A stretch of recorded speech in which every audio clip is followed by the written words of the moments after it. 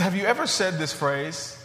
Wow, that was easy. Have you ever said that? Got done with a task, or you've completed something and you said, that was easy. I've said that dozens of times, if not much, much more throughout my whole life. But one thing I've never done is I've never said that after accomplishing something meaningful. I've never got done with something that was absolutely meaningful, something that was very impactful, something that was life-changing for both myself or somebody else. And I've never got through that task or that challenge and said, that was easy. And why is that? That's true because the things that matter the most, the things that are most meaningful, the things that are most significant, the things that will produce the most fruit in both your life and the life of others are downright difficult. When I consider my marriage, as much as I love my wife, as fantastic as she is, and as great as what we have built together over the last 9 years that we've been together, listen, sometimes it's been downright hard. Sometimes it's made me question, man, especially at the beginning, did I make a mistake here? And I'm sure if she had the microphone, she'd tell you the same thing. Marriage has been downright hard. I think about my education, which has opened many, many doors for me. Man, it was downright difficult. I know you think I'm a bright guy, but I just always found... Why are you laughing? What's funny about that? Man, I'm kind of hurt about that. But school has never been easy for me. I've always had to super apply myself. I've already had to really sort of rework things and really dig in. But my education wasn't easy. It was very valuable to me. I think about my vocation. I think about planting this church and building something from nothing. It's not been easy. I think about parenting. My God, I love my boys. They're some of the best things that ever happened to me.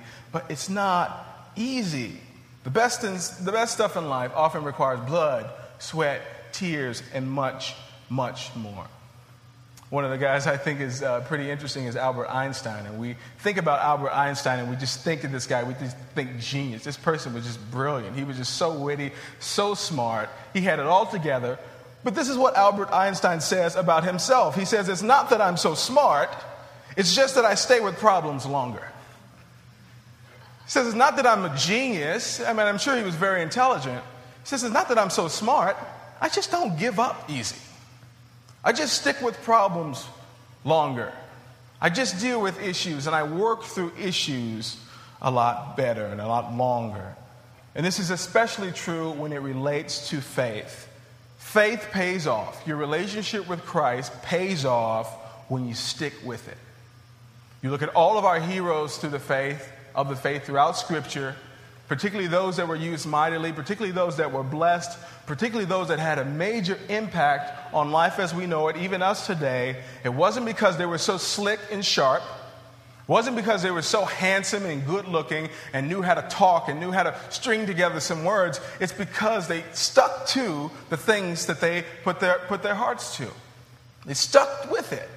They dealt with problems as they came. They dealt with the issues of life. They weren't quitters. They were climbers. They were pressers. They were committed.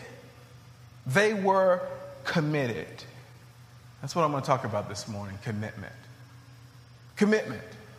And I looked up the definition of commitment, and I found several definitions for commitment, but the one that I like the best reads this way. Commitment is an engagement or an obligation that restricts freedom or action. Now, it doesn't speak of what you're committing to, but this definition that I love so much, it speaks to the fact that commitments limit your options. When you engage something, you are essentially choosing to engage, choosing to latch on to something, and by doing so, you've let go of other options. And this word commitment, particularly in our culture, is countercultural. We don't like commitment. You may say you like commitment. You may think you do, but there's something within us that really is drawn to variety.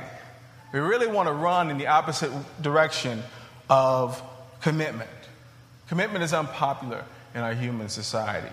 Why? Because we like options. We want DirecTV because there's 1.5 zillion channels. We want lots and lots of channels. When it comes to romance, some of us have a real hard time just zeroing in on one person. We want to play the field. We want to have our cake and eat it too. When it comes to romance, When it comes to food, man, let's go to the buffet, man, because all we have to do is pay a little bit, and we got this whole spread of food. We want options. We want options. And the list can go on and on and on and on, but these powerful words that ring out in the definition of commitment, engagement, obligation are powerful words because they lock us in. They lock us in.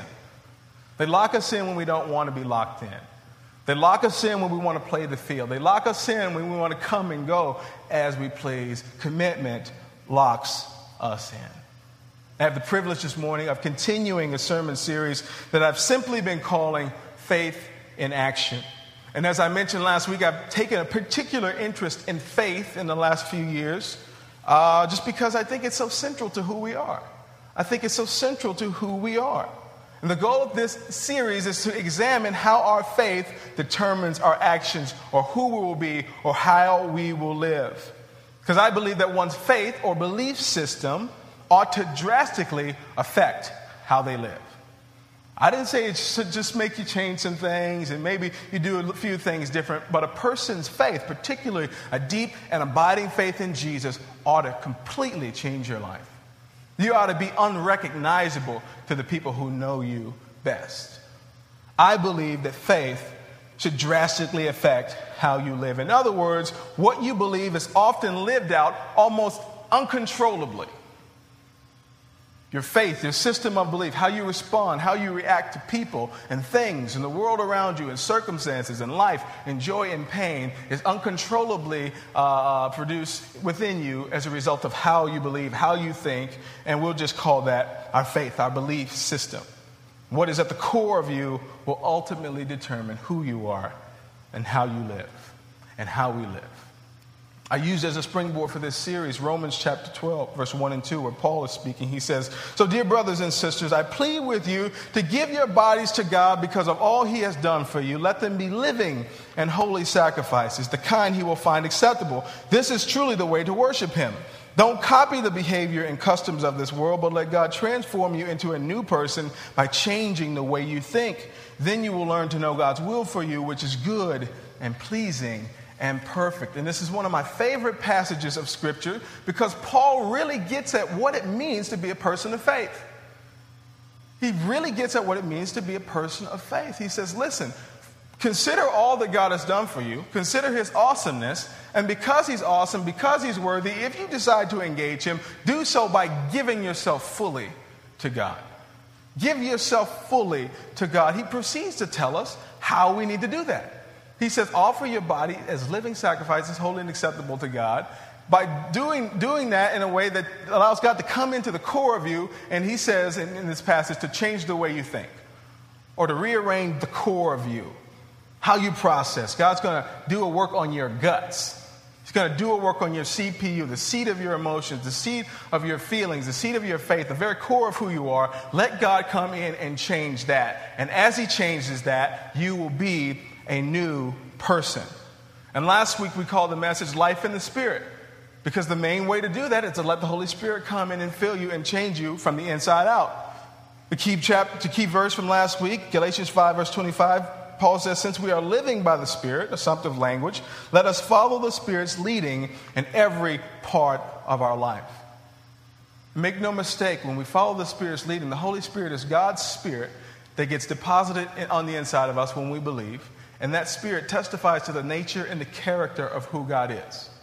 And that nature and character should lead us and guide us in every single way of life, making us be more like him. In other words, we're acting as if God would act if he were on this earth, because his Spirit is alive in us. His Spirit is changing us, transforming us as we go throughout life. And as we specifically talked this morning about the subject of commitment, there is no greater example of commitment than God himself. There's no greater example of commitment. God loved this world so much that Scripture says that he gave his only Son, that whoever should believe on him should not perish but have everlasting life. Perhaps one of the most popular scriptures in all of the Bible. God's so committed to us. He so loves us. He so wants to transform us. He so wants us to have what he planned for us that he would give up everything, his most valuable stuff, to engage us. And if you look from cover to cover in the Bible, God's people constantly were blessed and brought along by the Lord. They constantly turned their hearts toward God, away from God. They turn back, they turn away, they turn back, they turn away. They sin against God. They seek other gods over and over and over. And what does God do? What does God do? Over and over, his unfailing love. Over and over, he's consistent. Over and over, he's faithful. Over and over, he gives us chance after chance after chance after chance. God is a faithful God. God is a committed God. And as God's Spirit lives in us, it should be producing in each and every one of us, those that belong to him, a steadfast, faithful commitment. Talking about commitment this morning. And I've simply called this talk a call to commitment. A call to commitment.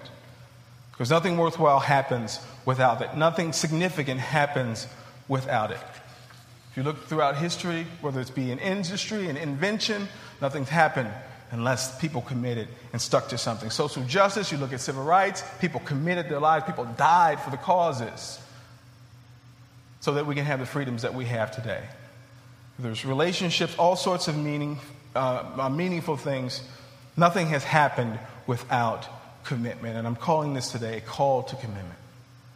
And I'm using this morning every ounce of my pastoral authority, every ounce of my voice and influence to speak to you today. Many of you are here, are members of this church. This is your church home, or is this your church home for now? So I'm speaking to you as the pastor of this church. I'm speaking to you as God's messenger as I call you all to commitment in every significant area of life. And for those of you who are here this morning and you're not a part of this church, or this is not your church home, all of this stuff is universal, and you can apply it to your personal relationship with God and your personal place where you fellowship and worship. A call to commitment. We're going to be looking at Matthew chapter 4 as a springboard to this talk this morning. There are Bibles on the edges of the rows. If you don't have a Bible, that you can take that one. You can actually take that one home with you if you don't have one. We'll also be projecting the words on the screens. A call to commitment. We're starting in Matthew chapter 4. Before I begin, let me pray. Lord Jesus, thank you so much for this church. Thank you so much for these people, Lord. I thank you so much that you've gathered us here. Lord, we thank you for your unfailing love, your unfailing commitment to us. Though we turn our back on you, and though we seek other things, and though we seek our way, Lord, you, time and time again, you call us back to yourself. And you press into us with unfailing commitment and love, Lord. Would you show us, as your character is birthed inside of us, how to be people of commitment, how to be faithful in every area of life, faithful in all that we do. Would you teach us that? Lord, would you open the word today for us to hear and understand what you have to say? Would you move the preacher out of the way? Would you put power on these words that you've given me to speak? I ask these things in Jesus' name. Amen. Amen. Matthew chapter 4. As we open to Matthew chapter 4, we see that Jesus is just starting out. He's starting his ministry, and what he's doing is he's recruiting his followers. And we're disciples of disciples of the disciples of the disciples. We can say that a million times and probably still not be complete in our description of our, connection to the line of these disciples that Jesus has picked. But when we look at Matthew chapter 4, we see that Jesus is starting out in ministry, and he's picking his guys. We start at verse 18.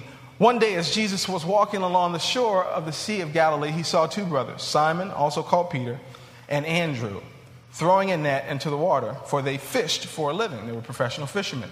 Jesus called out to them, "Come, follow me, and I will show you how to fish for people." And they left their nets at once and followed him. A little farther up the shore, he saw two other brothers, James and John, sitting in a boat with their father Zebedee, repairing their nets, and he called them to come too. They immediately followed him, leaving the boat and their father behind. Leaving their boat and the father behind. I love this account of how Jesus recruited his boys.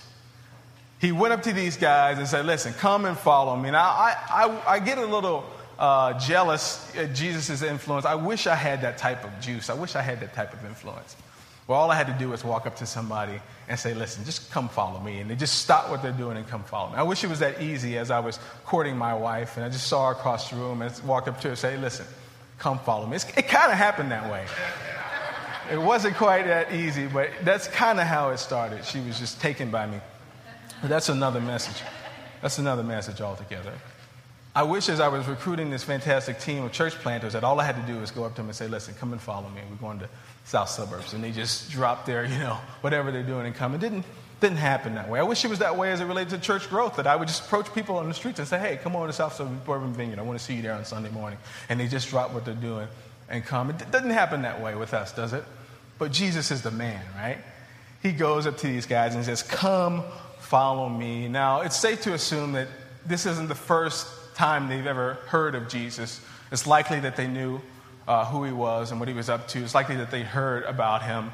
But still, the Holy Spirit was at work there. And Jesus walked up to these guys and said, come and follow me. And what was Jesus asking of these guys? Was he asking them to just kind of go, come and take a walk with me, or come and just be my posse, just so we can be deep and intimidate people when we walk through the streets? Absolutely not. What Jesus was asking them, especially as we examine the whole of Scripture, particularly as it relates to the life of Jesus' disciples, these apostles, what he was asking them to do is to come and die.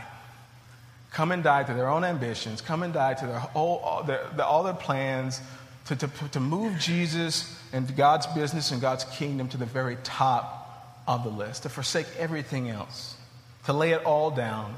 Essentially, what Jesus was asking them to do was to commit to the kingdom of God, commit to God's business, commit to God's stuff. And we are the fruit of their obedience, the strength of the Christian faith, the spreading of the gospel throughout all of the world is the fruit of their obedience. And since we're the disciples of the disciples, and go on and on with that, the call that Jesus gives us is very much the same. It's no different than what Jesus called his very own disciples to do. Come and die. Come and leave your stuff behind. Come engage the kingdom. Come and be absolutely committed to me, forsaking everything else, putting me absolutely first. Now, what's the problem? The problem is we don't do that when we come into the faith. The version of the gospel that we heard, or how we understood it, sort of dilutes that a little bit. What we hear when we hear the gospel is, listen, stop doing bad stuff. Go to church someplace, give a little bit of money, be nicer, be a good neighbor, and just let Jesus just kind of move into a room of your house. Let him just sort of be a guest. We hear a very diluted version of the gospel. We don't hear come and die. We don't hear come and be permanently transformed. We don't hear leave your mother, leave your father, forsake your vocation, leave everything at the shoreside and follow Jesus with all your heart and soul and pick up only what he allows you to pick back up. We don't hear that. But I come to tell you today that is the gospel message. That not only has the kingdom come, not only is it accessible to us, but God expects us to commit, to fully engage, to be completely obligated to his kingdom and his stuff, forsaking everything else. And to some of you, that's news to you. Some of you, that's the first time you've heard that.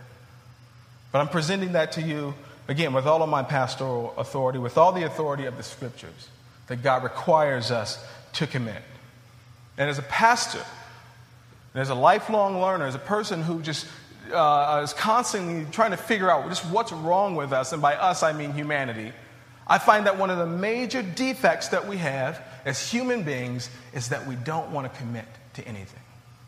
We don't want to fully engage anything. And it's especially true when it comes to faith. There's all kinds of dysfunction, there's all kinds of brokenness, there's all kinds of stuff wrong with us. And we're looking for quick fixes. We're looking for the answers. And I just come to say today, we need to look no further than our levels of commitment. We need to start there. We should start there. And I've just brought with me today 4 areas of commitment that will change your life. In other words, if you commit in these 4 areas, if you just throw your whole self into these 4 areas, I guarantee that your life will change. It's not much that I guarantee. I guarantee that your life will change. I won't spend too much time today, but I just want to hit these 4 areas of commitment, that if you commit to these, it will absolutely change your life. The first thing is commit to God. Commit to God. Listen, this is the starting point. This is the starting point. Kingdom is here. Commit to God. Engage Him fully. We talk about this almost every other week. What is the greatest commandment? Love the Lord your God with all your heart, all your soul, all your mind, all your strength. Now, what in those three descriptions of what you should love God with, I mean, that's pretty much all-encompassing. All your mind, your heart, your soul, your strength, your able-bodiedness, every single aspect of your life should be geared toward, and used for loving God. Now, to some of us, that's just huge. That's just a huge request. That's a huge command. Where do we even start with that? How do we even break that down? How do we even break that down?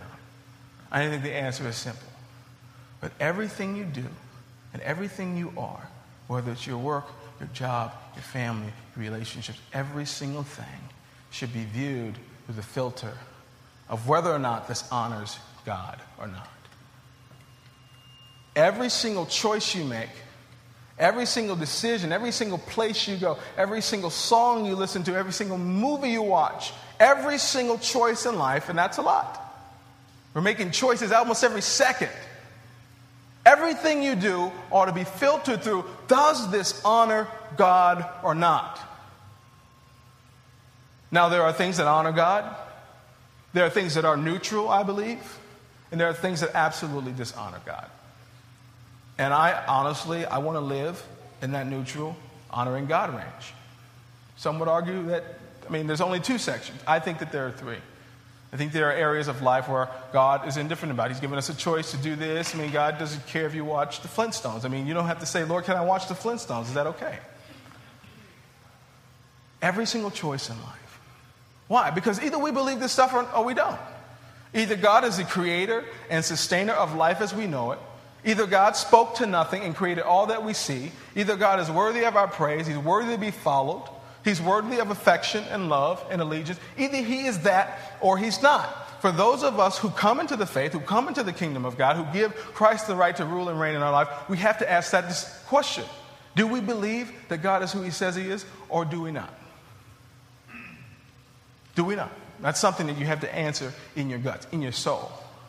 For those of us who answer yes, for those of us who are people of deep and abiding faith, we're called primarily to commit ourselves to God, His way of doing things, His prescriptions for our life. We got to look into His scriptures. We got to consult His people as we work on how we live our lives. Commit to God, and I would submit today that very few of us has done that in a thorough way. Very few of us has done that in a deep and abiding way. The question that I ask you today is, who would you be today? How much ground might you have covered? How close might you be to the Lord? What dysfunctions might you have avoided? What pitfalls in life might you avoid had you taken this commitment to God very seriously? Had you looked into His Word and says, God says don't do that, so I won't do that. God says to do that, I'll do that. God says this is the type of person I should date and marry, so I'll date and marry this type. What if you searched the Scriptures? What if you tuned your ear to heaven and did exactly what God prescribed and ran away from everything He said not to do? Where might you be today? Deep measure of peace and tranquility and closeness to God might you be experiencing presently if you just took God seriously? If you engaged Him, if you obligated yourself to Him in a way that forsook all other options, no matter how much they shine and glisten, where might you be today if you took that seriously? Where might you be? I don't want to spend all my time there, but this is number one on the list. Where might you be? Commitment to God. I think the second thing, which might be surprising, is that we need to have a commitment to our families. Commit to family. Some of us, when we look through scriptures, we get this idea that God's not a family man. Friends, God is the ultimate family man. He's the ultimate family man. We look at the scriptures and we read Jesus saying things like, listen, if you want to come to me, you got to hate your mother and father. By comparison, you go, whoa, I love my mama. My father, those are my people. Jesus, are you saying, hey, you look at the scripture passage we just read, and Jesus says, come and follow me. And the guys leave their nets and they leave their father. Poor Zebedee's going, where are these guys going? It's noon. We got a whole day of work left. And you forget this idea that God's not a family man. Well, listen, God commands us to commit to your family. The other half of the greatest commandment is to love people. Love people. The scripture says, frankly, to love them more than you love yourself. More than you love yourself. More than you love yourself. You look at Paul's writings and his teachings. There's so much said about marriage and how we're to regard one another. There's so much said about how we're supposed to regard our children. There's so much said about how we're supposed to respect our family and our parents and things like that. God is a family man.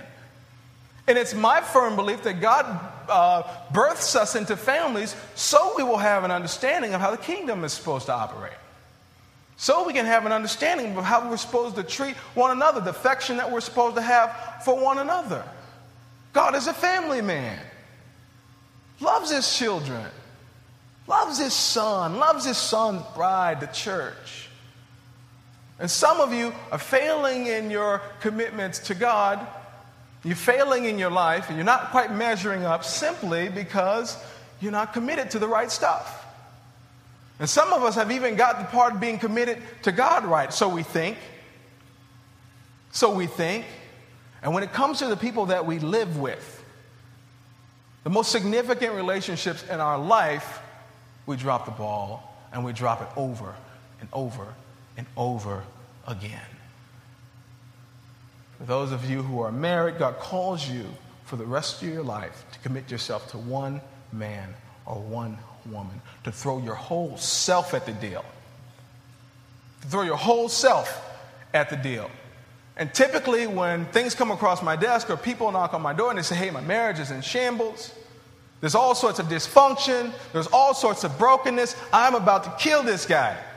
Or I'm about to strangle this woman. Or I'm about to change the locks on this clown.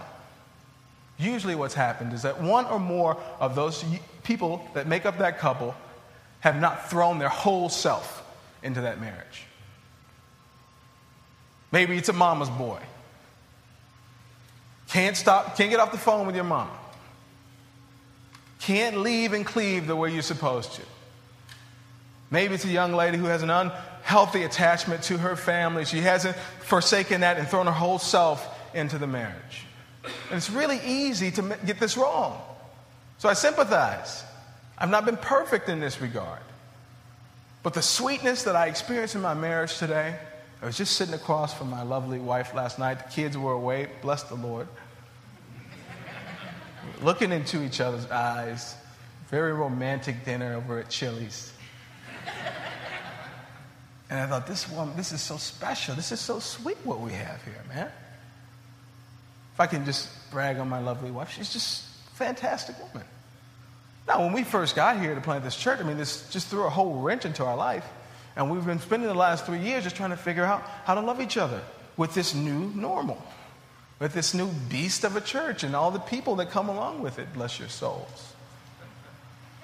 But in the last year, the Lord has done work on me. He's called me to look at myself. I think the Marriage and Family series have just completely revolutionized the way I view my marriage and how I view my wife. There's been measurable growth and change. So I'm looking across from my wife, and not to mention I've been away from her for 3 days in Columbus at this conference. And I just thought, man, this is so sweet. This is so sweet. This is a blessing. This is awesome. And I just try to ask myself, well, why is this? What do I owe this to? And I just can see that every single day she throws her whole self at me. Not in the way that you probably think. That way too. But she throws her whole self into the marriage. Mind, body, soul, just throws it at me. There's lapses. There's times where we get on each other's nerves and we have to redirect but she throws herself into this thing. And I do the same thing, and it takes work. It takes biting my tongue. It takes a lot of energy and effort, especially with 2 kids under 5 in the house.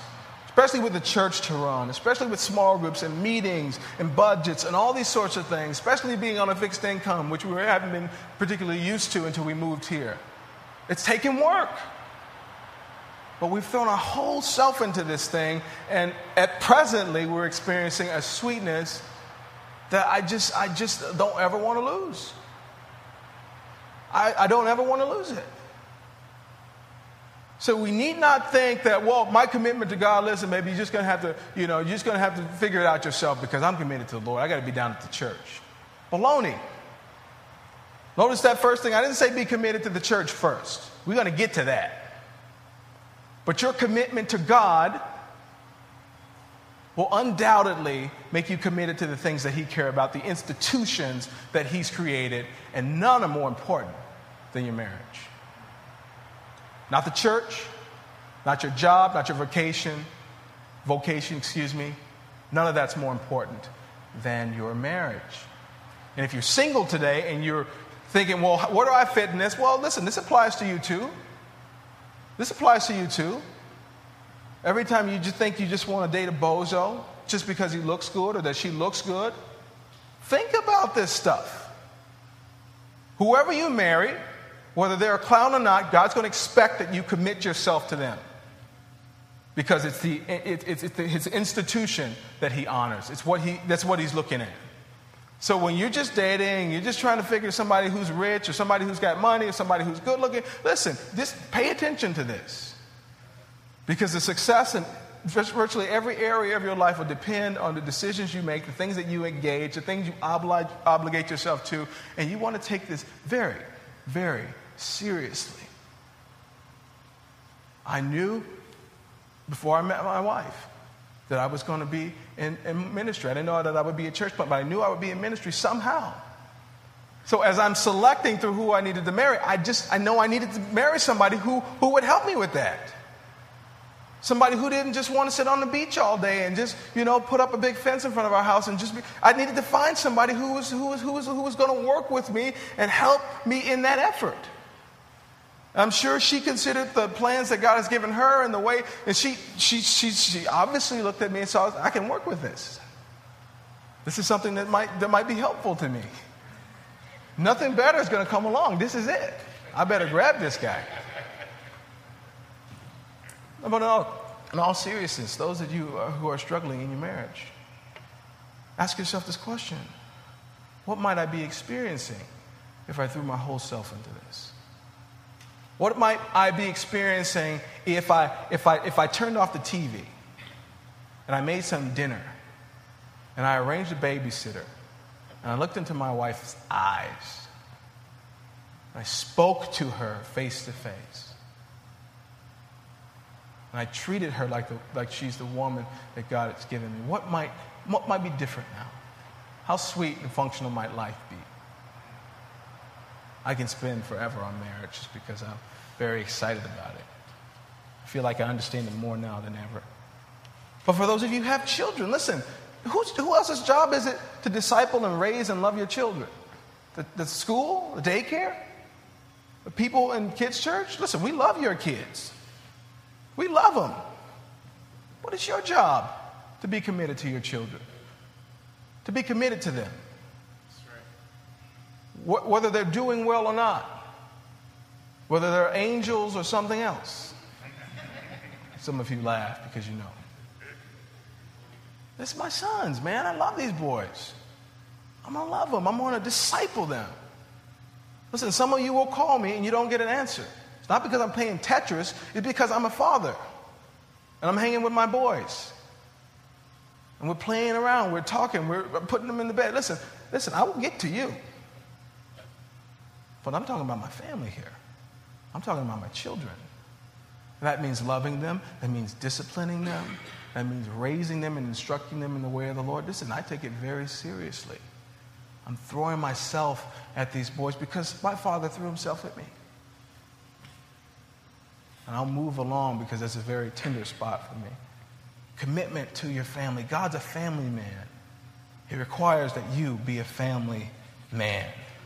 And this applies to your parents, your siblings, all of the above. God is a family man. And as we commit ourselves to our family, we see a sweetness there, we see a functionality there, and there's a natural transition to the thing that God wants us to commit ourselves to next. And that is committing ourselves to our local church. Commit yourself to your church. Tell you, God, I believe there's something strategic about him choosing to birth us into families. I've seen so many movies. I figure there's a lot of ways that as God was drawing up the plans for humanity, there's a lot of ways that he could have got us here. There's a lot of ways that he could have just sort of spit us out into this. But he births us into families. Why? Because we need to know what that's like. Because that's what his family is supposed to be like. That's what his church is supposed to be like.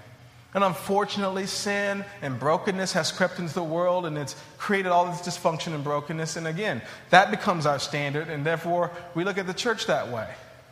Think of the most wholesome, most beneficial, most loving, most caring, most welcoming family unit on the planet, and think that that is God's design for how the church is supposed to operate.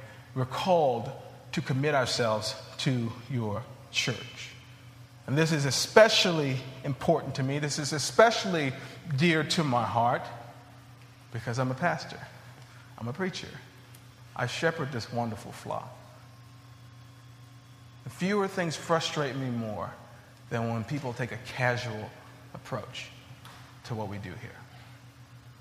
When people say, oh, I could take or leave what we do on Sundays. Oh, I'm tired today, or I don't want to participate, I don't want to contribute. There's nothing that frustrates me more. Why? Because there's more work for me? No, not really. Because the seats aren't filled? Oh, no, not really. Although it is easier to preach to a crowd rather than empty seats.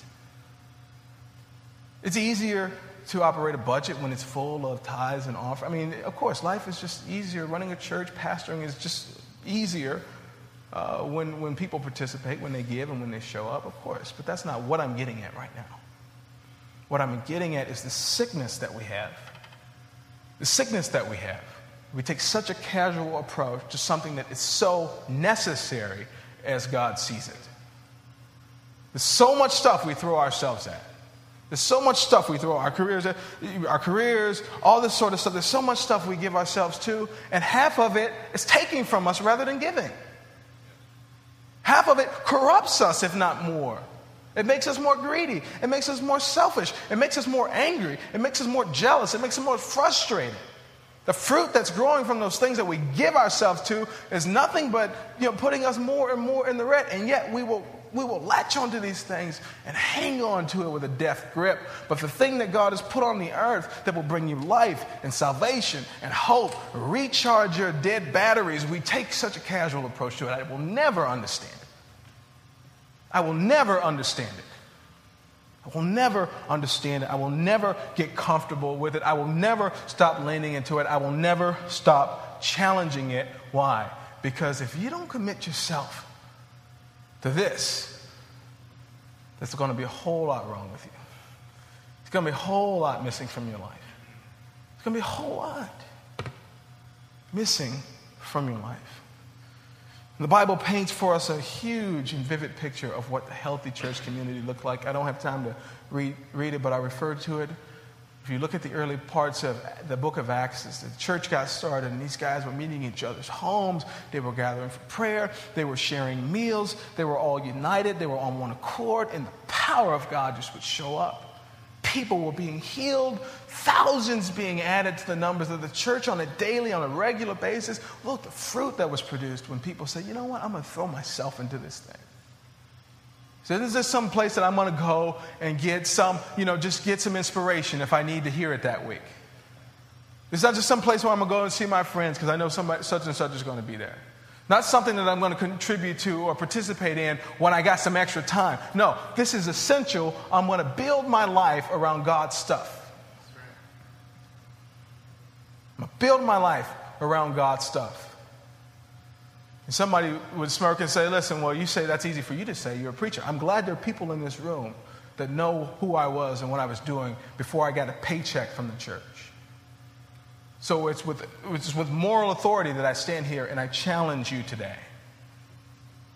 For many years, I worked more than 40 hours. I traveled regularly. But when my commitments to my local fellowship, financial, my skill set, my being there was constant. And if I could help, I built my life around that in a healthy way. because this is God's business. This is God's local church. And some people join a church and they make no impact at all. Some people join a church and they make no impact at all. In other words, there's no hole that they should pull themselves out. And my goal in life is to make an impact just about everywhere I go. You're going to know I'm in the building. You're going to know I've attached myself to something. I don't mean that in a prideful way. I don't mean to say that I'm going to try to push myself to the front so that I can be seen and so that people say, wow, look how talented Gino is. No, what I'm saying is I'm going to use when I join something, when I connect myself to something, you're going to know I'm there. And when I leave, there's going to be a hole. There's going to be a hole. And some of us join churches and, at the size we're at, listen, I mean, we know who's not here.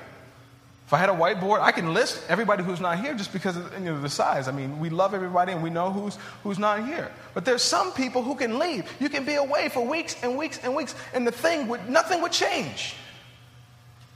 Nothing would change. We wouldn't miss a beat. We wouldn't have to scramble to feel what you were doing because you're not doing anything. We wouldn't have to figure out how we're going to account for the loss of income because you're not giving anything. People wouldn't go unencouraged because you come and then you leave. You treat it like Jewel. You treat it like a supermarket. You approach church as if it were as a consumer. You contribute nothing. You leave nothing behind. It shouldn't be that way. It shouldn't be that way. It should not be that way. I say this because I'm your pastor. I say this because I love you.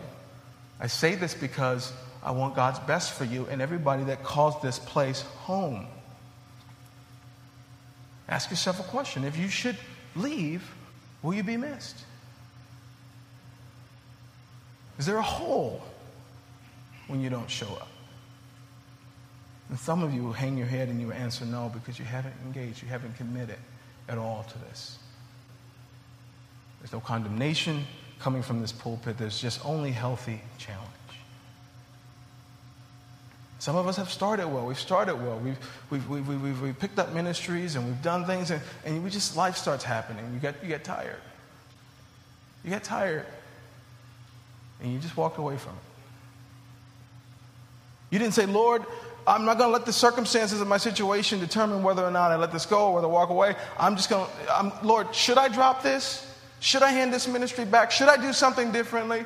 Most of us, I say us, we let the circumstances dictate our commitment levels. Well, I got to work some more work. Well, I was out late. I had this thing to do. Well, I have a child now. Well, I got this thing now, and I got that thing now. Well, listen, I'm not insensitive then. But we're walking these things out. We've experienced, my wife and I, we've experienced income changes. We've experienced life changes over and over and over again. It's always something new. But guess what? When you engage stuff, when you limit your options, listen, it's different. There's a difference. You make provisions. Perhaps you get less sleep. You leave some things until later. But you put first things first when you're committed to something. Heard an interesting story from some friends of mine that related this to us when we left the Champaign Vineyard in Champaign, Illinois. That really blessed me, and I'll share it with you, not to be boastful, but to further illustrate my point. So we were our training ground for church planting was the young adult ministry within a rather large church that we planted out of in Champaign. And there was a lot of people who were starting families and things like this. And what would typically happen is that when a person had their first child, they would just kind of disappear from the ministry. I mean, it was just a natural out for them. They would just sort of disappear. Well, we were sort of gathering, we were pastoring, we were leading stuff, so we didn't have that luxury. Plus, we felt very committed to what God told us to do. So we brought our son, Joseph. He's a baby. We brought him to everything. We attended everything. We were there. He had a car seat. we just brought them along.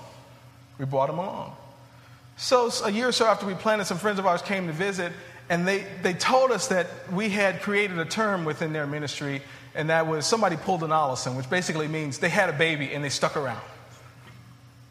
They had a child, they had a major life change, and they stuck around. They still were very committed. They still were very involved. They brought their child along. They made arrangements to make the thing happen. Now, why am I telling you that? Listen, we're a church of mostly 30-somethings. You're going to have babies. You're going to be changing jobs. All sorts of craziness will be happening in your life. So what you can do is you can do one of two things. You can choose to use those things as excuses to retreat and to recede, or you can adjust and work along with that and roll with the things that come, because I guarantee you think you're doing yourself a favor by reducing what you're doing in the kingdom. You think you're doing yourself a favor. You think you're alleviating things. But if you really ask yourself a question, do you have any more peace? Do you have any more joy? You feel more connected to Jesus because you let that thing go? You feel like this weight has been lifted off your shoulders and that you're just easy, can just flow in the Spirit, and that was the thing that I needed to let go? Probably not. Sometimes, but probably not. And usually when somebody comes to me and they talk about, I just need to take a break, I say, okay, listen, I want to make sure you know that we'll be okay if you walk away. But what did the Lord say? I know you listen to your circumstances. I know you listen to your frustrations. I know all the noises around you made the very clear and decisive choice, but what did the Lord say? And my guess is that the Lord would tell you to press through. He would give you wisdom. He would give you grace. My guess is that he would tell you to press through. Listen, I don't see a whole lot of places in the scriptures where Jesus is saying, listen, take a break.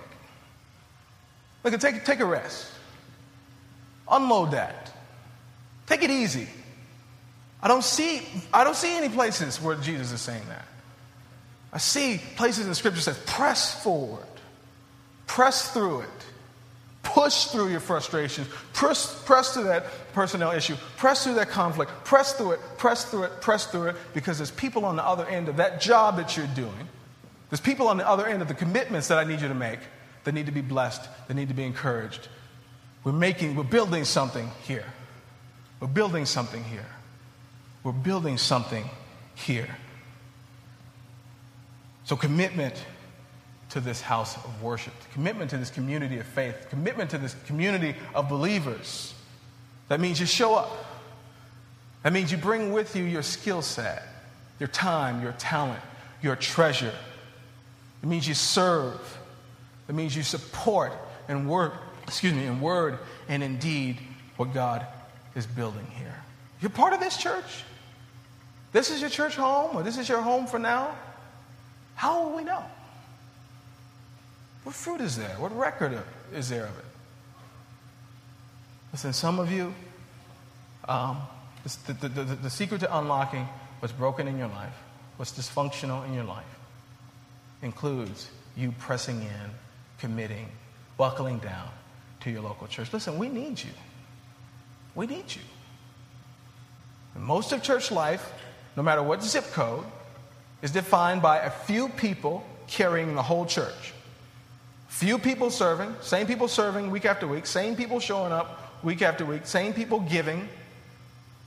Just a few people while everybody else just consumes. That doesn't have to be that way here. That's not my vision. That's not God's plan for this church.